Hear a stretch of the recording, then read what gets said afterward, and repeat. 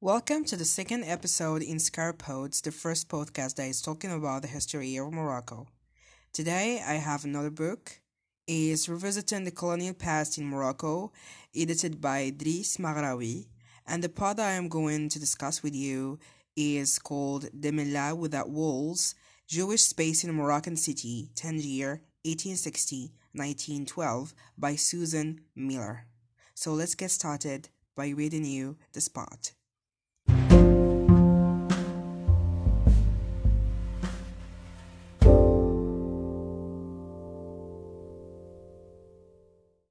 She said, Demela.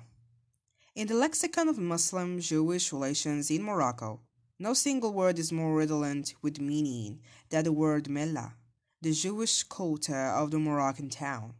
In the popular mind, the Mela was synonymous with Jewish society, representing the subordinate and separate status of Morocco's single largest religious minority. To many European visitors, the Mela evoked an image of the forlorn ghettos of the Middle Ages.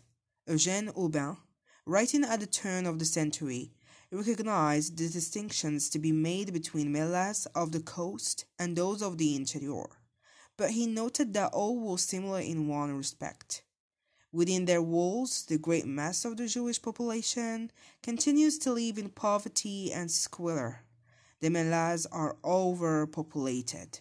Their filth and stench make them hotbeds of frequent epidemics.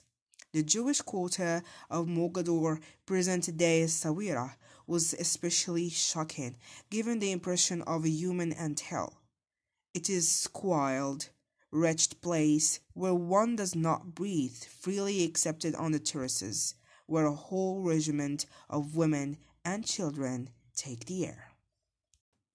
Architecturally, Demela was a unit distinct from the rest of the town, surrounded by high walls and heavy gates.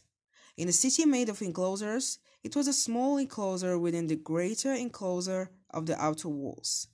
Administratively, it had its own governing hierarchy responsible for taxes, decorum, and public safety, its own shops and markets, its own temple of social and religious life. The first Jewish quarter was created in Fez in the 15th century, but most Moroccan Melas were constructed during the 19th century in varying historical circumstances. What was distinctive about the Jewish quarter? How it fitted into the urban landscape, and what kind of segregation it implied are important questions not yet fully answered. Some historians argue that Jews welcomed the security of a closed quarter, while others cite texts that speak of their forced removal from the Muslim town as a calamity, whether construed as a prison or a safe haven, or some combination of both. The Mela felt like alternative space, subject to its own rhythms, rules, and practices.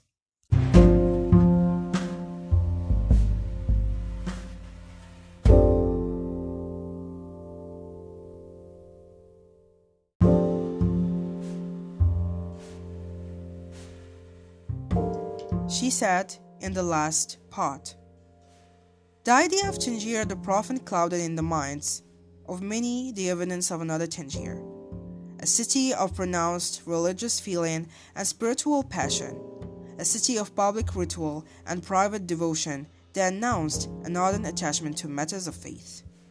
This was a Tangier hidden from the gaze of the curious outsider. Access to it came in different ways: by observing changes in its sacred geography, by attending to the symbolic and spatial discourses embedded in the historical record, by listening to meta-dialogue taking place among its various parts. Discovering sacred Tangier means uncovering deeper levels of complexity within the Jewish sphere, as well as more intricate ties between Jews and others. Subtle disharmonies suddenly appear between rich and poor, between native and foreigner, between newcomer and veteran, as well as strange alliances across confessional lines. The contours of the religious landscape, as we shall see, were intentional and planned, and a careful reading of them increases our understanding of the Muslim-Jewish encounter. I hope that you learned something new about this part For reminding, the Mellah is a quota of Jews and it's very famous in all Morocco's Medinas. I would like to thank Encore for helping me to record this podcast.